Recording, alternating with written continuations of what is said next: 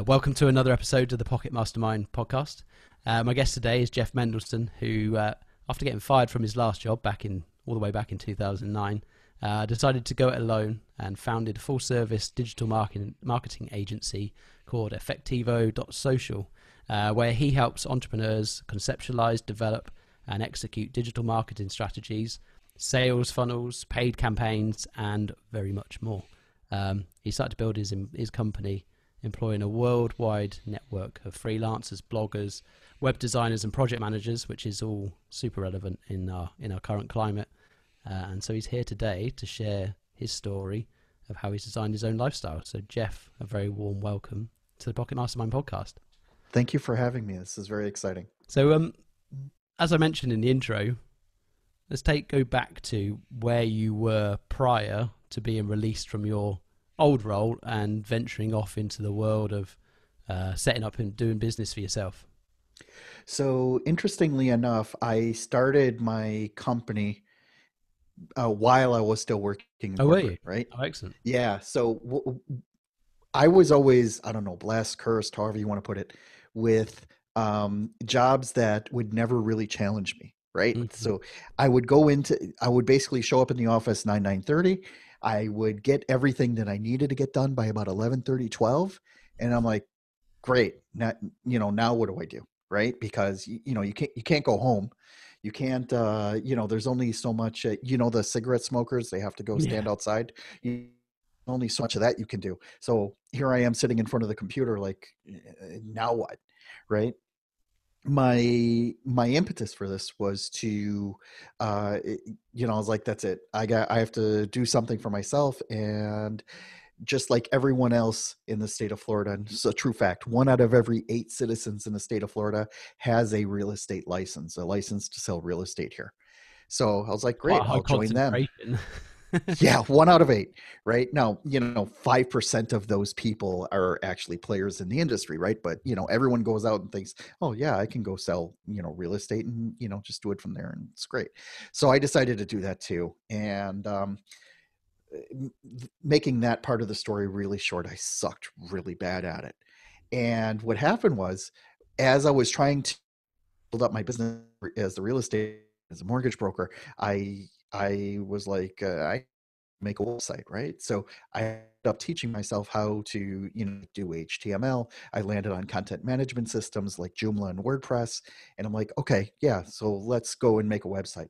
Turns out I spent 3 months making a website instead of actually going out and trying to sell, actual houses. And, until finally someone, gave me a slap in the back of the head. It's like, listen, man, this isn't for you. Obviously. And why don't you go to the more technical stuff, the stuff that it seems that you really enjoy, which is, the website stuff. And it made sense. I was glad that he did it. And what happened was, I soon after found one client that was basically just needed my help, right? And I was able to put together this, this retainer for her, where I would be the person fixing all her websites. She had like 50 websites at the time.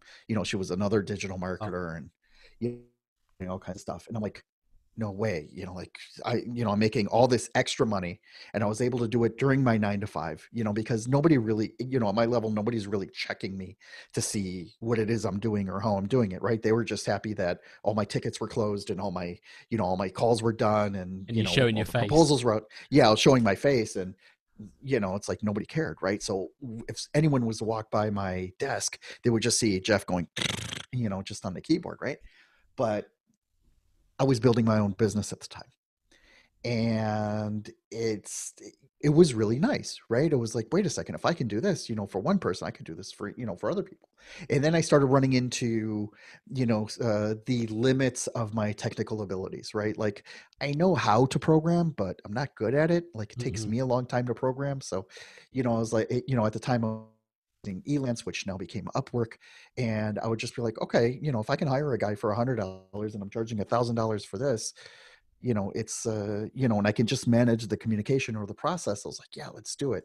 And I did, and it was like it was great, because I had this, I had this one Indian programmer that that I was able to vet, and he still works with me to this day, right? Oh, really? And yeah, and the cool thing about it is that I was always like I already knew how to put together those kind of projects. I knew how to write out specifications, which is actually, in my opinion, it's a lost art, right? Because you need to write out, you need to tell a programmer, you need to tell a graphic designer, you need to tell people what it is that you want. You can't just say, "Oh, go build me an app that's going to make me money." That Yeah. doesn't work, right? It is. So That's you I think that's the challenging bit, isn't it? Right? When you're outsourcing, is the brief is everything. The brief is everything. Yeah. So what happens is that if you don't do a brief enough, right, you're going to get a crap product back. And it's just as simple as that. And I got really good at writing these briefs or writing these specifications. I want this here, that there, and I want it to do this, and this is how I want the administration screen to be, and all that stuff. And it worked. It was a very good relationship. I even started taking clients off of Elance, right? Hmm. And like every once in a while, of course, I'm competing with with all the other programmers all around the world, but at the same time, there were a lot of people that were, let's just call it prejudiced, right? That wanted to work with Americans located in the United States, right? So I would, pick up that slack because I was able to prove that I'm located in Miami, Fort Lauderdale. I'm able to prove that I speak English okay. And it doesn't matter that I have a team of people behind me, No. that are doing it. So I put together like a small cottage I job of just cranking out websites that way, just me and this partner. And what would happen was I wanted more, because websites are nice, like putting together a web presence for a company is nice, but Mhm. to do it in the absence of everything else that is needed to make it successful, that's where it's like, the real money is in the marketing, right? Because then you can charge a retainer for, creating content, for writing the social, for running the paid ads, things like that. When you create a website, yeah, you can get a little bit on, website maintenance and things like that. And there are ways that you can, squeeze a little bit more money out of that. But the real the real business comes in the promoting of the websites, because the days of build it and they will come is long gone, Too right? competitive now, right? Eh, You need competitive, yeah. I mean, to drive the listen, traffic. if it, yeah, to drive the traffic and like to make sure that you understand the industry, it's like I'm not going to be competitive with everybody, No. right? And it's, it is something that business owners need, right? They need traffic to their website. The point out, I just illustrated it to my kids this weekend. We got in a car and the kids wanted sushi. I'm like, all right, find a sushi place that we haven't tried before, right? So what do? They go to Google sushi restaurants, Google Maps, and they're like, oh, there's one 2 miles up, right? 2 miles up on US one. So great, let's go there. But on the way up, right, we passed two others, right? Two other sushi restaurants. And, so I asked them, I'm like, didn't that restaurant appear on your list? I mean, we were closer to it. She checks again. She's like, nope, it's not on the list. I'm like, well, guess what? They lost our business. Yeah. And that was just such a poignant um, example of, if you're not online in some way, shape, or form, you miss out, right? I mean, it's as simple as that. And what happens is that even these small, the smallest types of businesses, dog groomers, sushi restaurants, all these things, like, you need to be there and you need to somehow have some kind of presence in order to be able to play, to play the game. And if you're not there, then, well, you're going to have a harder time bringing in people. It's not enough that you opened a restaurant on a busy street and put the neon sign up and all that. You still need to show up on these searches, right? And that, I think, is the biggest part of, why this whole industry is so interesting, right? Is because you can do the same thing for doctors. You could do it, do it for any local business, right? You could pull any name out of a hat, and I can illustrate that simple for you time and time again. Yeah. So how long were you then running that alongside the other role. I We I left. managed to pull that off for like 3 or 4 years. Oh And wow! what was fun, yeah, what was funny was Was it that not a side hustle for 3 months? Is it? no, it wasn't a side hustle for no, this was like also keep in mind I would come home, That's a you good effort. know, I'd come home, change the baby's diapers, and do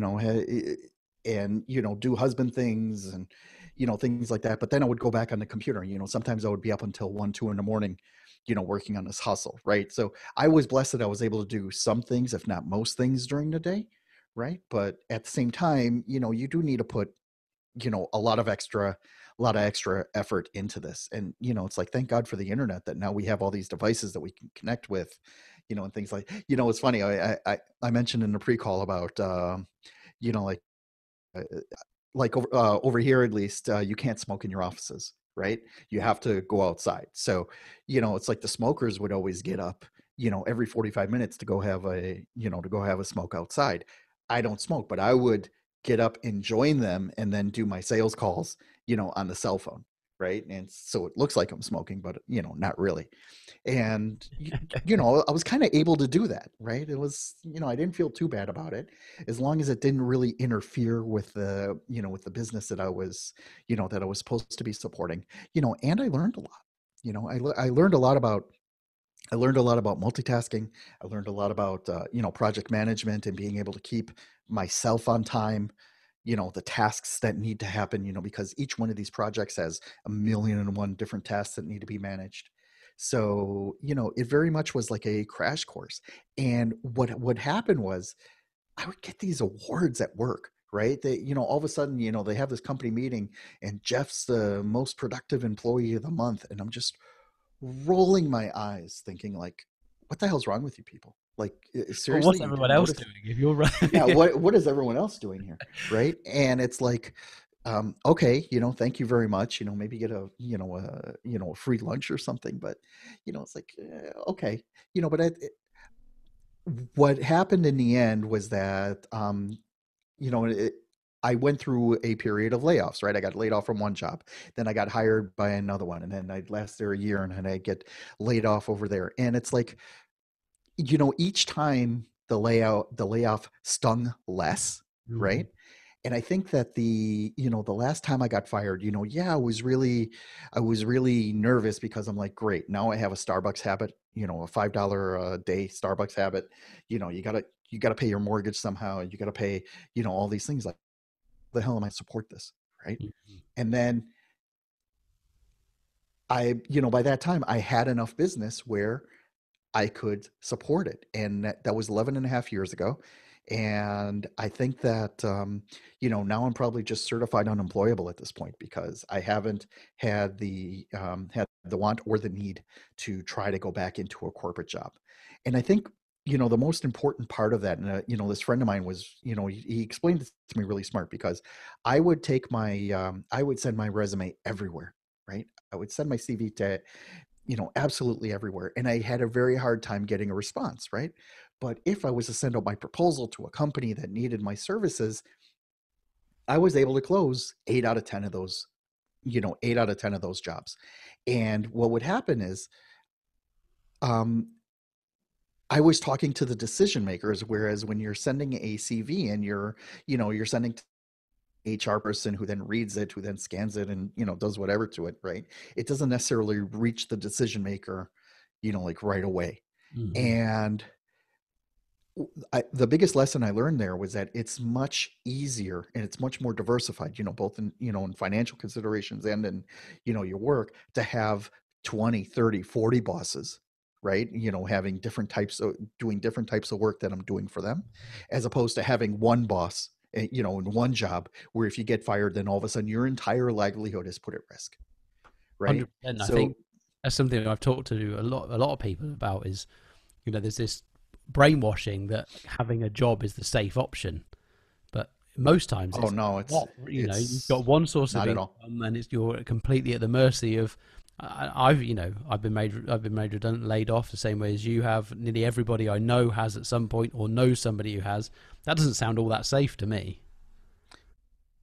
It's not. And what happens is that now, like today, even if I lose my biggest client today, it'll sting, but it won't kill, Mm. right? Like, maybe I'll have to cut back on something, right? But I won't have to, I won't go into this panic mode or start to collect unemployment or, like all these other like really scary options that, that prop up when from one day to the next you are just completely out of work, right? Yeah.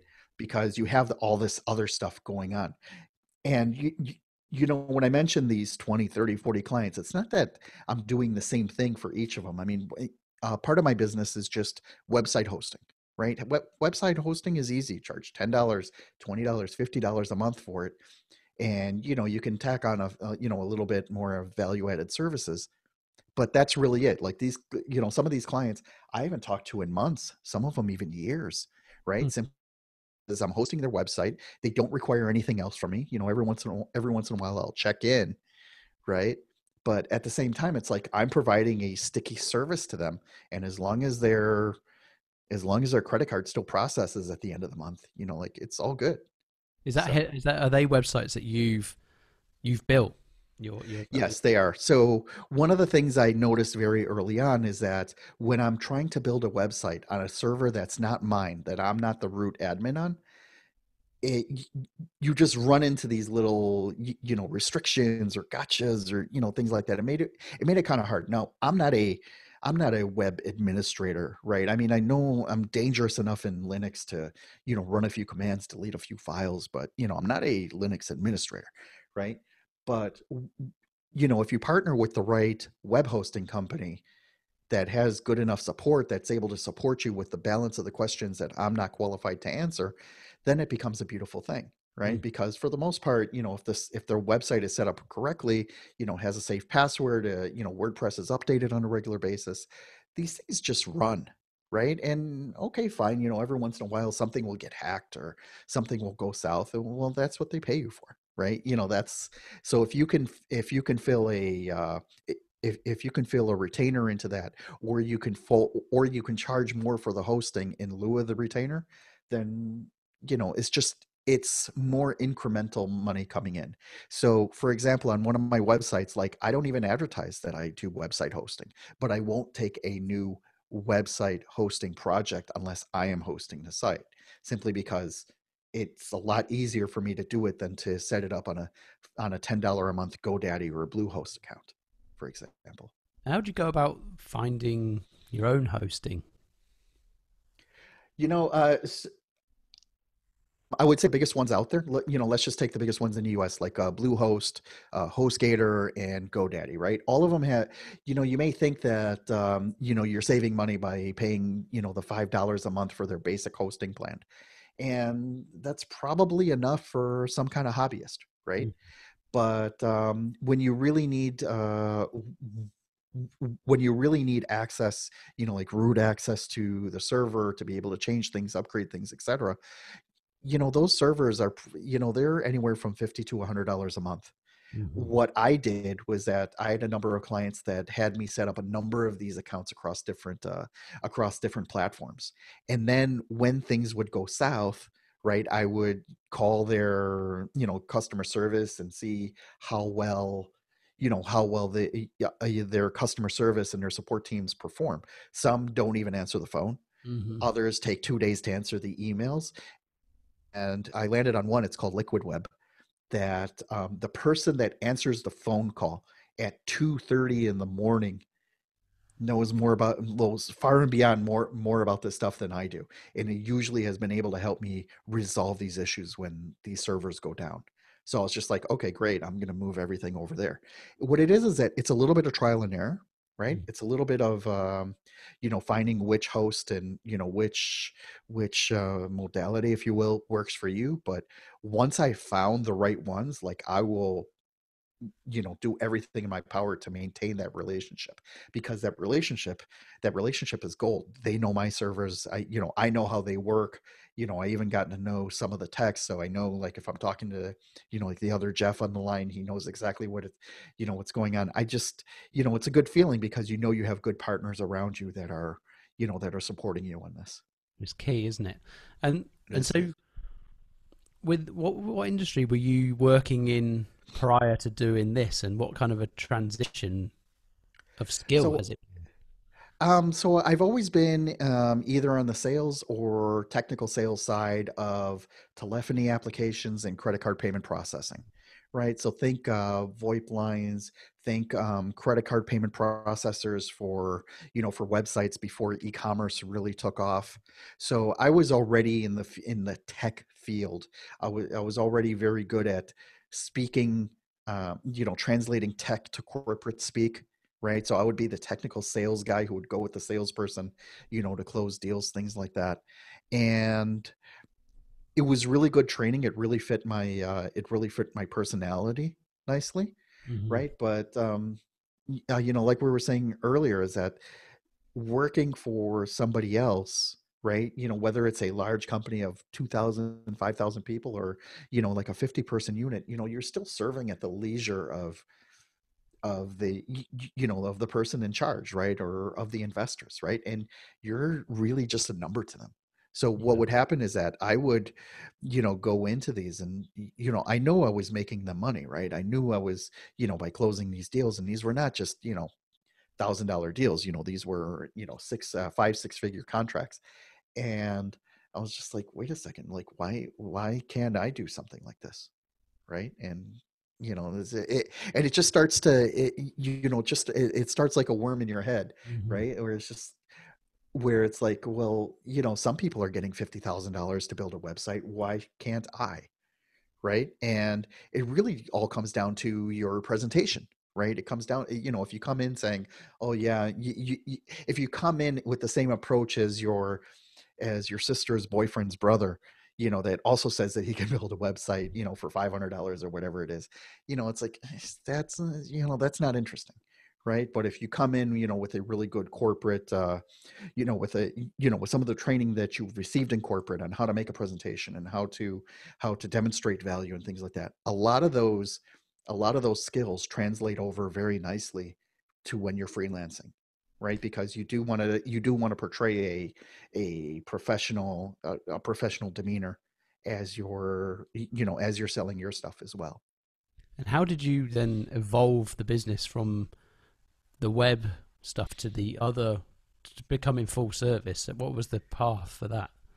The path for that was, I would say, after I started doing maybe like 4 or 5 websites, and the first deposit check and the final check, they're nice, right?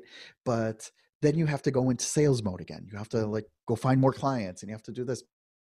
And what was happening, concurrently, was that Google was taking off, right? Both on the paid side and the organic side. So search engine optimization became the keyword, that everyone needed. And good SEO is not just, stuffing keywords on a page and, things like that. You have to build backlinks. You got to build, you have to build great content. And I'm like, well, I can do that. Like, I have access to people that can write great content. I have access to people that can, that can build backlinks. So, I go back to Upwork, and I start looking for more providers that can provide, these types of services. And once I get their pricing, multiply that by 3, and then, that's what I upsell it to. And it's like, okay, so, you build it up little by little.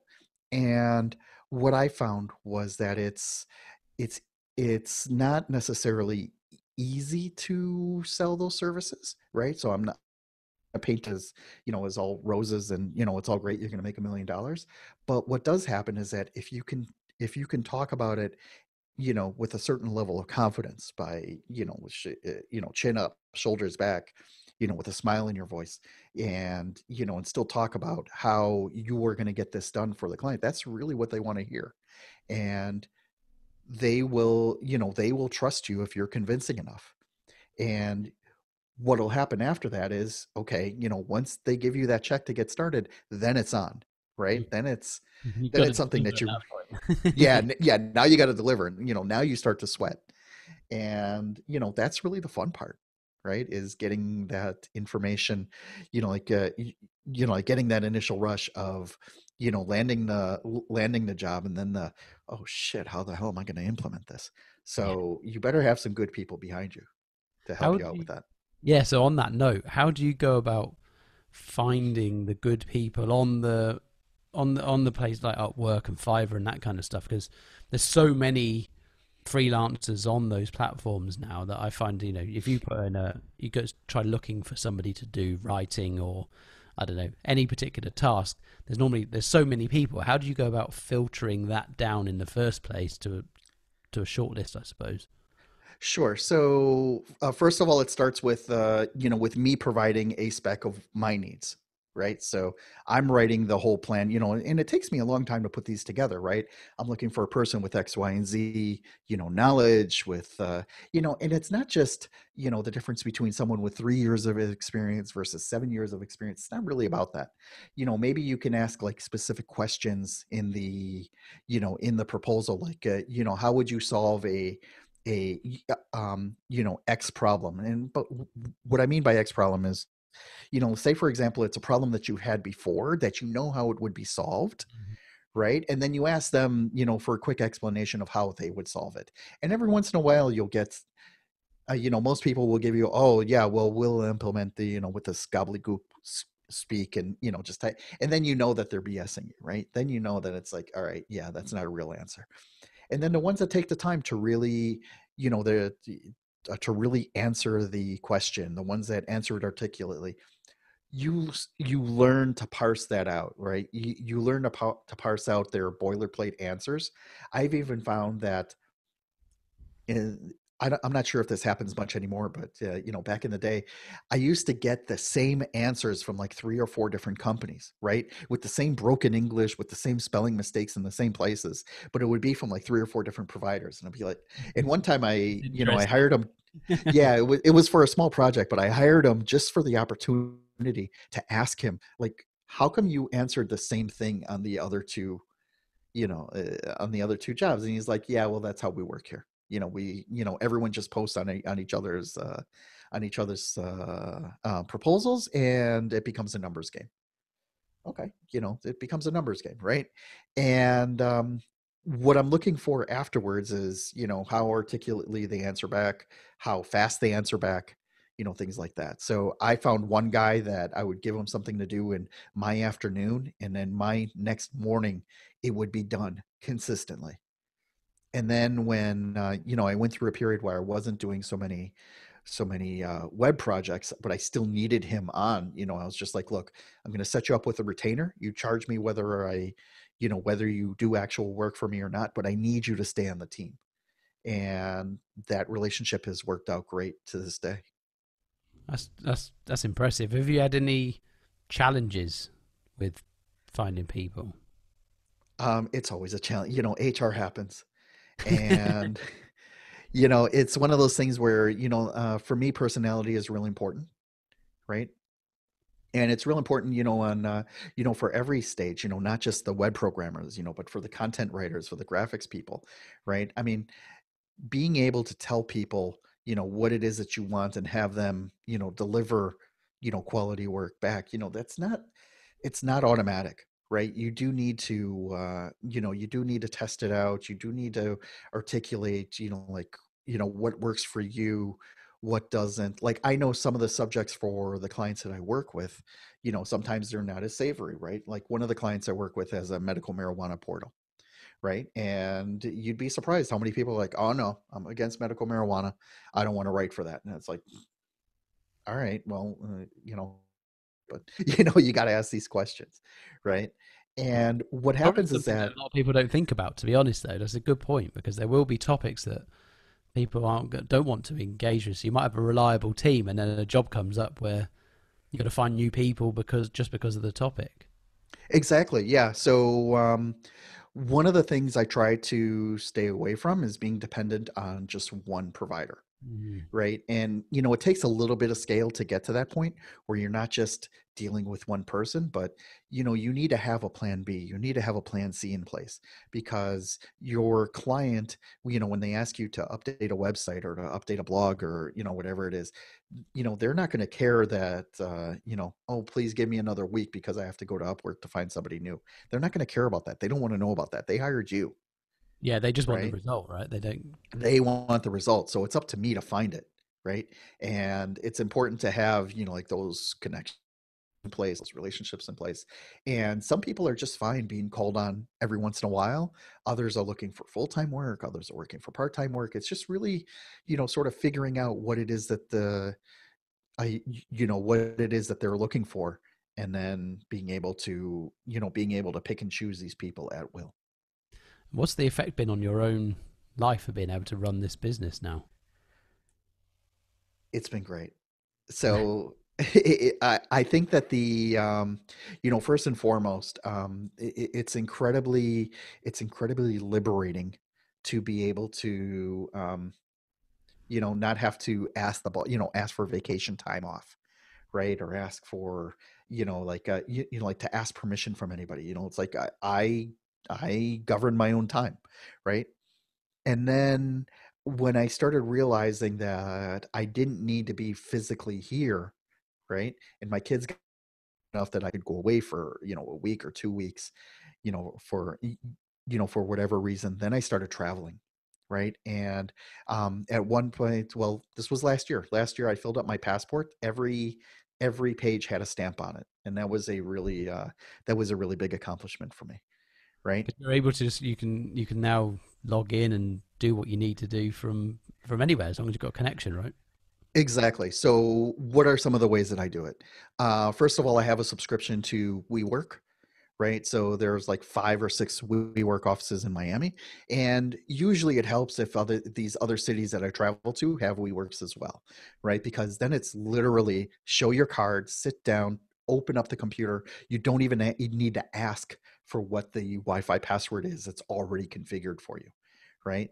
That has been a complete game changer for me.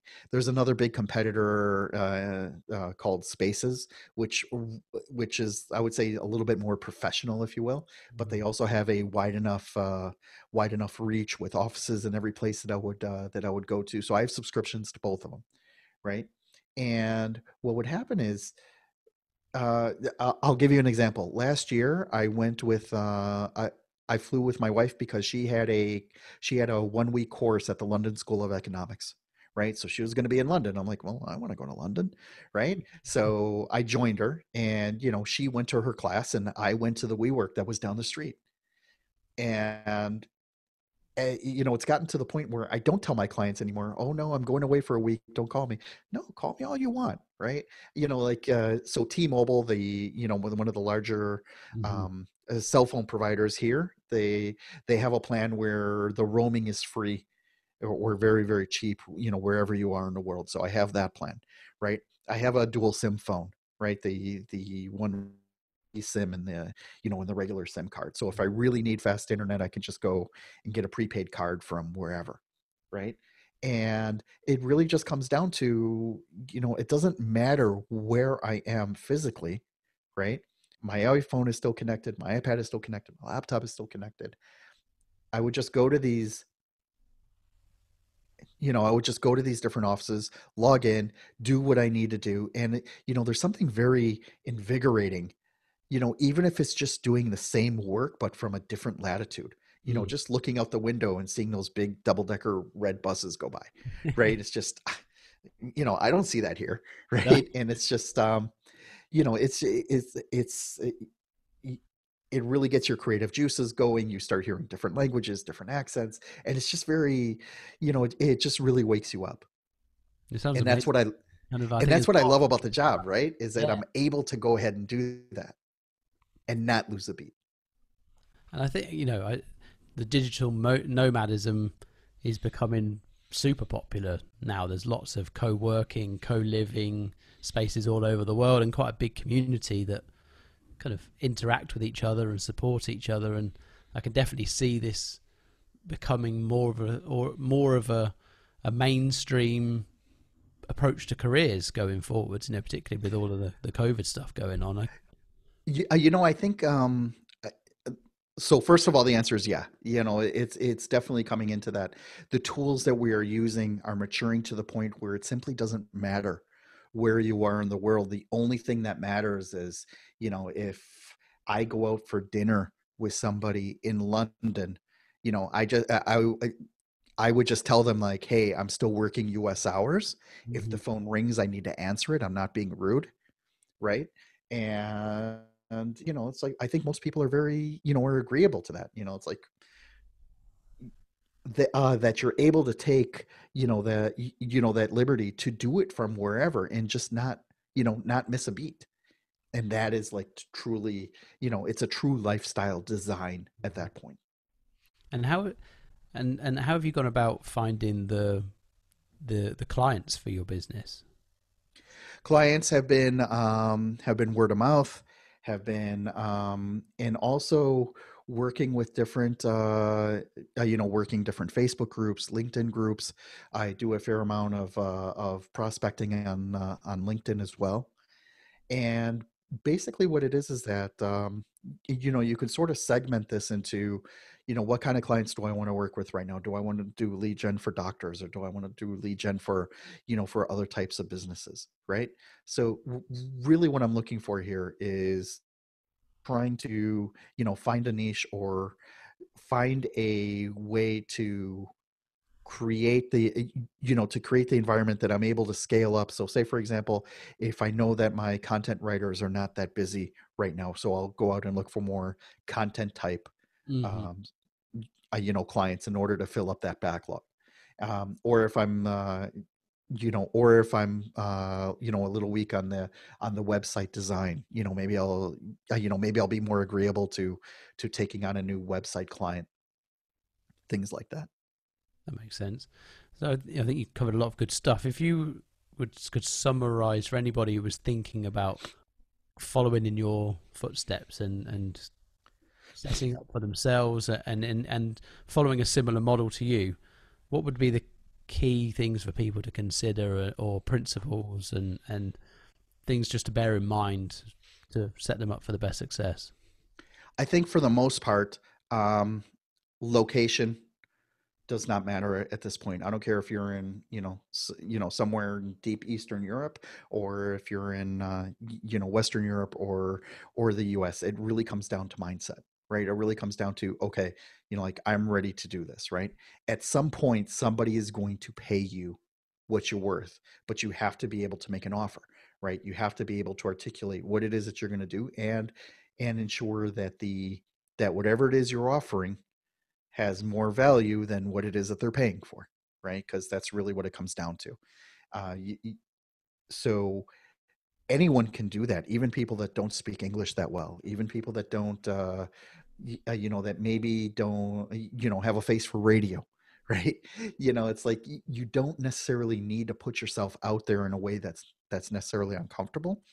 I would say that at least get your feet wet with doing projects like on your off time, like when you're not at work. And if you happen to be blessed where you can go into work and still sort of work on this stuff, I mean, anyone can answer an email in the bathroom, right? It's like it's that prevalent right now. People don't need to know necessarily where you are physically in the world, or mentally in your, where your mindset is. As long as you're putting stuff out there, you're able to convey that, okay, I am a service provider, and these are the customers I'm looking to serve, right? And that's really the biggest part of starting to put that that let's just call it a menu of services together. And probably prepare for that change, right? Get because it's. I'd imagine it's, in the early stages in particular, when you've now got multiple clients. In the early stages, you're only going to have a few, and you need to account for the potential ups and downs and peaks and troughs of going Mhm. it alone, right? Exactly. I think that you need to ensure that you're okay with handling risk, Hmm. right? And whatever your definition or what risk presents to you at that particular time, right? um I just feel that the way that you would go about handling 10 clients versus one client, which is your job, right? It's a different mindset, right? You have to juggle a lot more things. You have to think about, sometimes you have to do some of the bitch work that's involved with it. Every once in a while, like, I'm not above doing data entry, right? Or like fixing like 50 photos or whatever if it needs to be done, right? Yeah, that's important. You're going to have to. do a lot of the manual work for yourself, particularly, for quite a long time, I'd imagine, right? Yeah, I mean, it really just depends on what kind of team you put together, on the, the service that you're, the services that you're planning on offering, right? But, keep in mind, it's not always going to be so glamorous, right? And you I need think to, that's the problem with digital nomadism, isn't it? Like the normal picture is somebody laying in a hammock with their working on their laptop, and it's not necessarily the case. I mean, you get to travel around, you get to see some really cool places, but work is still work at the end of the day. You can't really spend most of your time in a hammock. you know what happened? I took 2 weeks and I went to, I went to Thailand, and I worked for a couple days from a co-working space in Bangkok. And yeah, that was nice. But, so like afterwards you can, go out and, try out the street food and get the foot massages and, all that neat stuff. Right. And then I went to, a beach location. I was there for a week. And so I'm a scuba diver. Right. And what I would do there is, I would do all the morning dives. So I would be done by like 10:30, 11 in the morning, and then I would just go and hang out in the, like the cafeteria or the restaurant and get more work, and get more work done. So yeah, work is work. It does actually need to happen, but if you can do that while looking and listening to waves and seeing mountains and different different different things go by, it becomes more enjoyable, right? You really feel that, I am so blessed to be here and still be able to produce an income to support what it is, my dive for tomorrow, right? And that's just the best feeling. It's a hell of a lot more freeing, and I think fulfilling. I think that's what one of the things that we're all searching for more of is fulfillment and the sense of having choice and freedom, and so to be able to generate income and detach that income from being in a particular location at a particular time, I think it's going to be I can see it being a big way forward for lots of people. It is intoxicating. I can tell you that. It's very intoxicating to do that, because no, because think about it, like, let's say for example, you have family that lives, in another country, right? And you want to start to be closer to them, or you just have this wanderlust, right? I mean, like it's all there. I mean, you can go to some really backwards places and they'll have great internet, right? And that's really what you need, right? In order to get it done. Right. So I'll give you an example. Cuba, for example. Cuba is a 45-minute flight from here, right? But it's a world away in terms of architecture and development and things like that. Even now they have, fast enough internet that I could actually go and check my email, upload to Instagram, and basically check in and do whatever it is I need to have done, right? And that's just something that's really close, right? So imagine if for the 12-hour plane rides, that take you to Southeast Asia and, all those places. 2 years ago, I took my kids to Hong Kong and Japan. And when I travel with my kids, I just remind them, and they know that, I'm still on the clock, right? Mhm. And we were walking around the central area in Hong Kong, and I get this email saying, "Hey Jeff, I really need you to sign this contract." Right? It's something I needed to sign. I'm like, great, I'm in Hong Kong. Now what do I do? There's a WeWork, right? So we duck into a WeWork, and we ended up spending like 3-4 hours there, simply because it was air conditioned, there was free water, free drinks, and it was just a great hub to connect with, with other people, right? And like my wife and my kids, like everyone, they understand, like, like if work comes up, then work comes up. You figure out how to do it. While I was there, it was a solid 12-hour time difference. I was working at 2, 3, 4 in the morning in order to answer whatever emails or whatever needed to be answered. But after that, I was fully present in everything else that we were doing while we were there, and it was great, Do you and it find was a way to inspiring. batch up some of your stuff? So you like maybe just book, right, I'm gonna get up and for a couple of hours or something, do some emails in the middle of the night, and then go back to sleep, rather than Yeah, try to be on the lookout all the time. right. Well, I mean, again, everyone's carrying, a late model cell phone in their pocket, so when you're taking a bus, you can, sort of check in that way. And I think just more to the point, it's like you can do this, right? You don't necessarily need to be in full tour mode, right? It's like, I think I took my first real vacation like a year ago. We went to the beaches in Brazil, and my biggest question is, well, was there going to be internet there? Was there going to be internet there? Was there going to be internet there? And they're all like, Jeff, calm down. There's going to be internet. It's all good, right? And basically, what I would do is, get up in the morning, check in, make sure everything's taken care of, and then go to the beach and spend 4 or 5 hours, with family and friends, and come back, check a little bit more email. Like, it's all good, Mhm. right? It's all, like, people understand, like, they don't need to know where you are and how you're doing. I mean, if you establish yourself that way, right? If you're one of those people that tells people, yeah, call me anytime, maybe it may be a little bit harder for you to manage something like that. But for the most part, we're all having asynchronous communications anyways, right? Between a WhatsApp message or a Slack message or an email. That's not something that requires a conversation, right? Exactly. Someone asks you a question on email, it's acceptable to answer them 2, 3, 4 hours later if it's not urgent, Yeah. right? So that works, and I intend to milk that. So It sounds like you've created an incredible lifestyle for yourself, and get to spend more time with the family as well, right? that's really the big win, right? Is that I'm able to be present and take advantage. What was it? 6 months ago, this was November-ish, 2019. I took my daughter to Paris, right? And it was nice because like you have the overnight flight. As we're taking the subway into town, I'm checking emails, making sure nothing broke, no emergencies. And after that, it was like, okay, yeah, what are we going to do first, right? And again, like my kids understand that.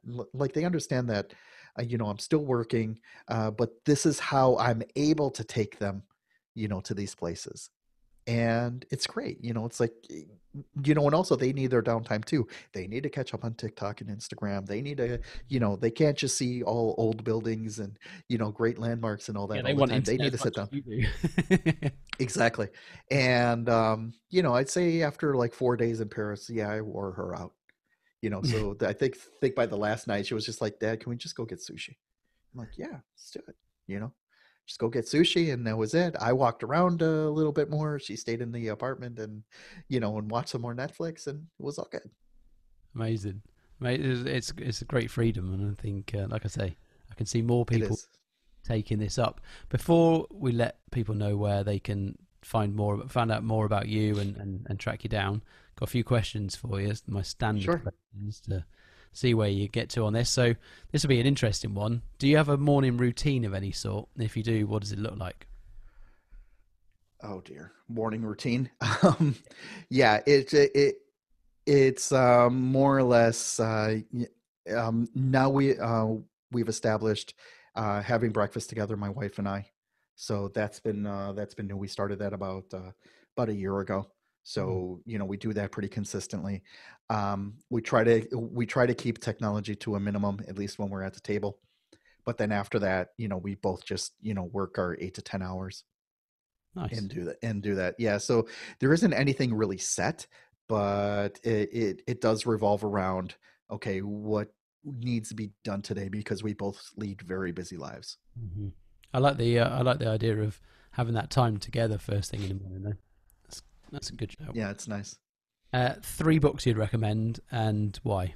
This is always the challenging one. Trying to get down to three is difficult, but Well, actually, I got the easy answer. So, um, if any of you are into sales funnels, right, then you probably heard about this guy named Russell Brunson, I was who going to. Are wrote. they good? These books? They're amazing. They really break down the concepts of what needs to happen, and like the psychology of why it works. So there's .com secrets, expert secrets, and then the latest one that came out is traffic secrets, Mm. right? And they really break it down in an easy way to to make you understand, like, yeah, this is actually how it works, right? This is the psychology behind it. this is and this is why it works. And when you try them, when you implement them, and not everything you're going to be necessarily comfortable with at the first time. Like if you're an introvert and then having to write a bunch of Instagram posts, doing a little bit of self promotion, that's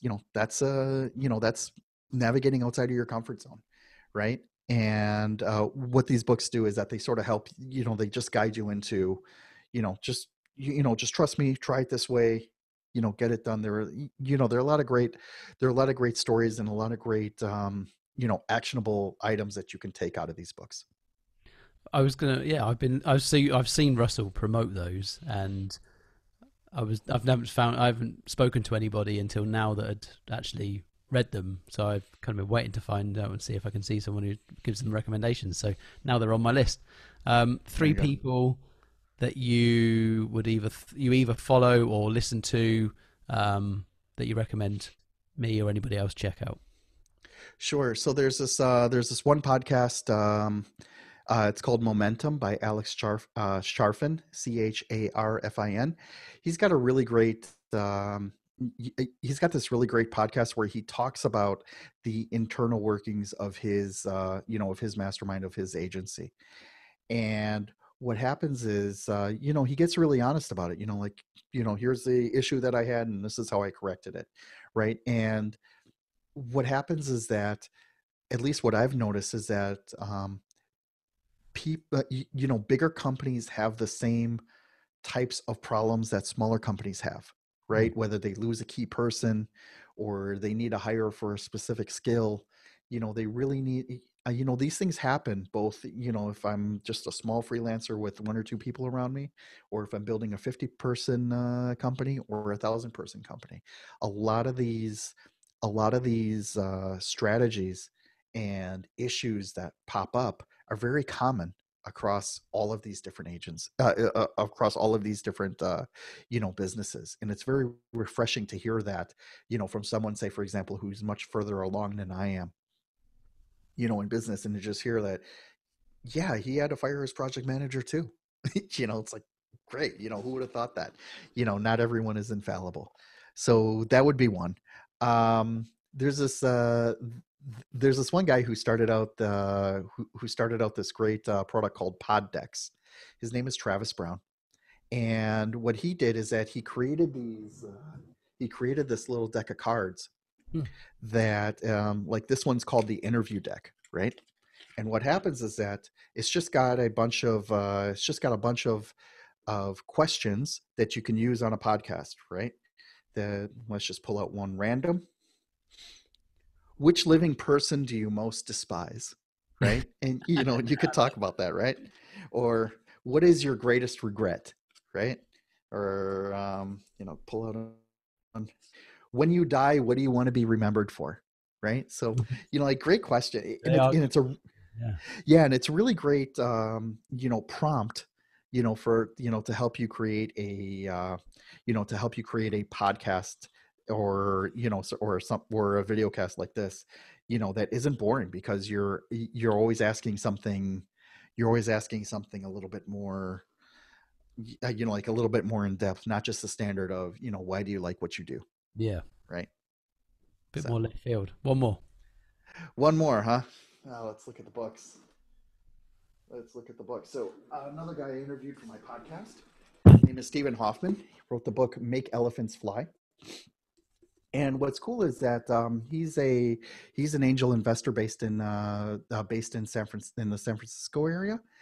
And what's really interesting is, with my conversation with him, is that you have the things you need to think about as a startup founder, right, are also really not that different than, whether you're just going to go into the services industry and create a product, whether you're just going to do paid ads for somebody, or whether you're going to create this totally new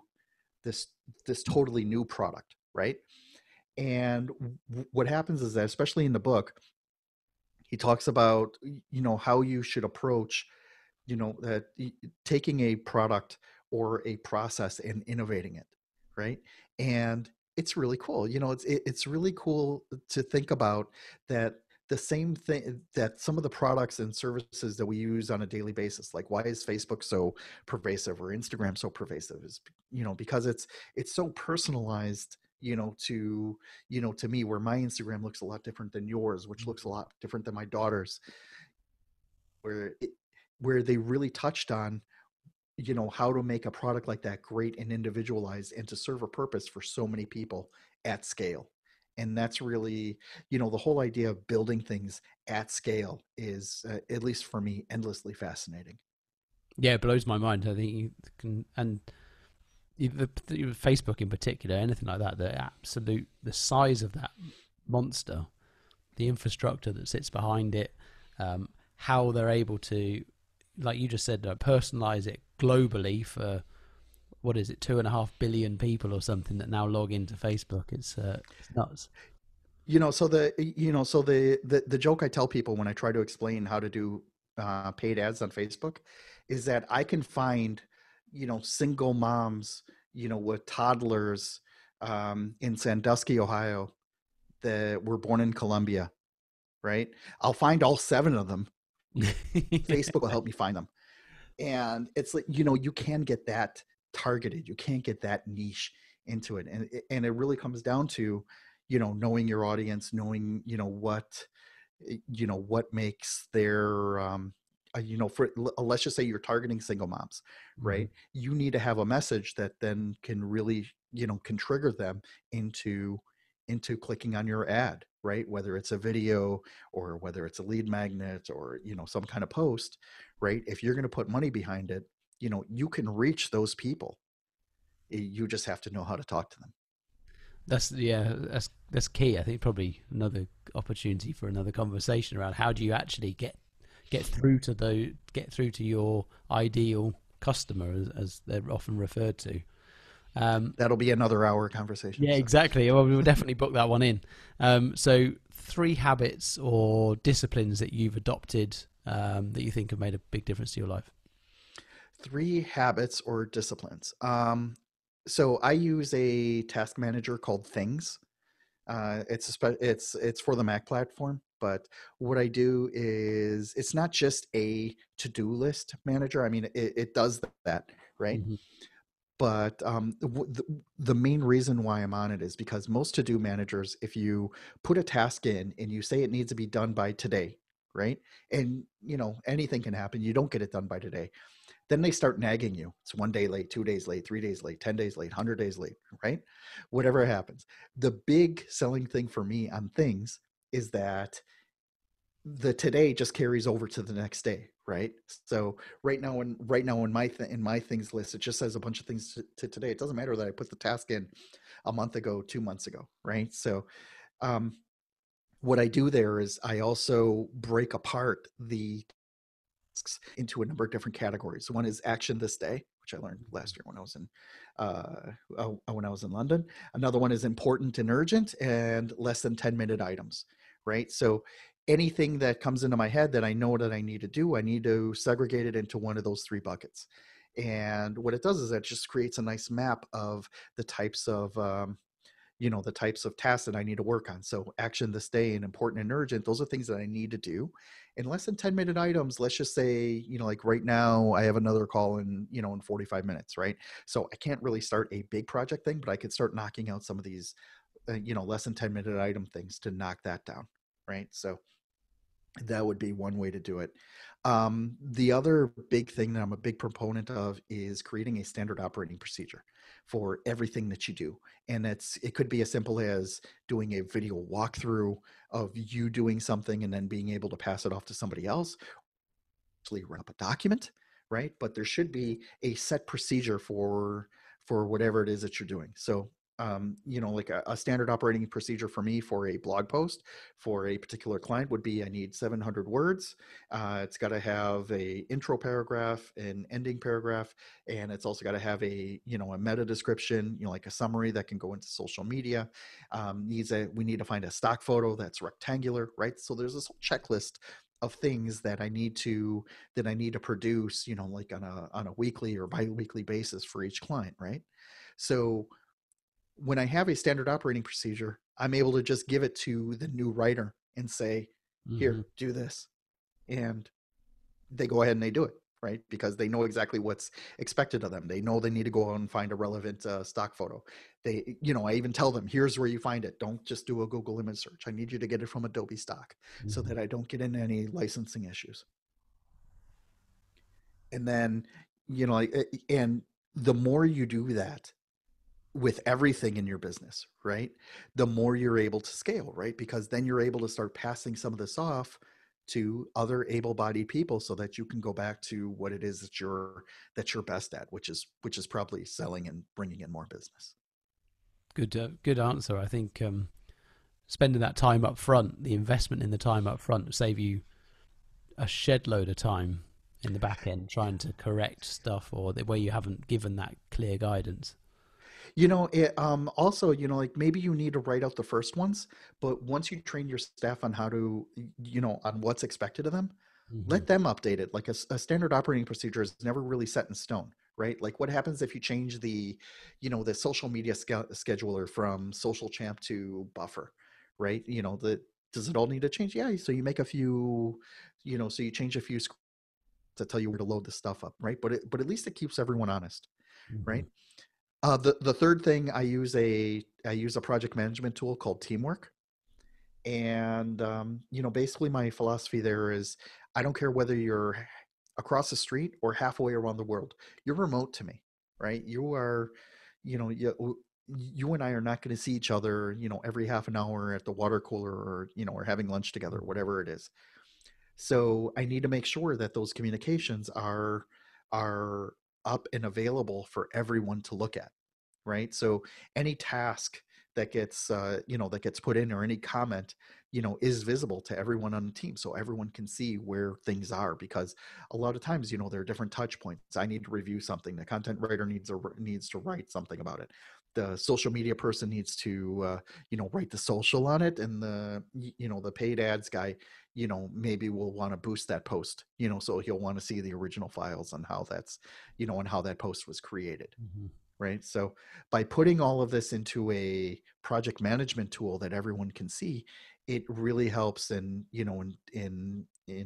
segregating out the tasks and getting people to to actually get it done. I like that. And I think these two can sometimes overlap, and I think this question will overlap. So 3 tools or systems, apps, softwares, I think you covered 2 of them already, unless there's another. Yeah, I covered 2 of them. That you use or couldn't live without, and why?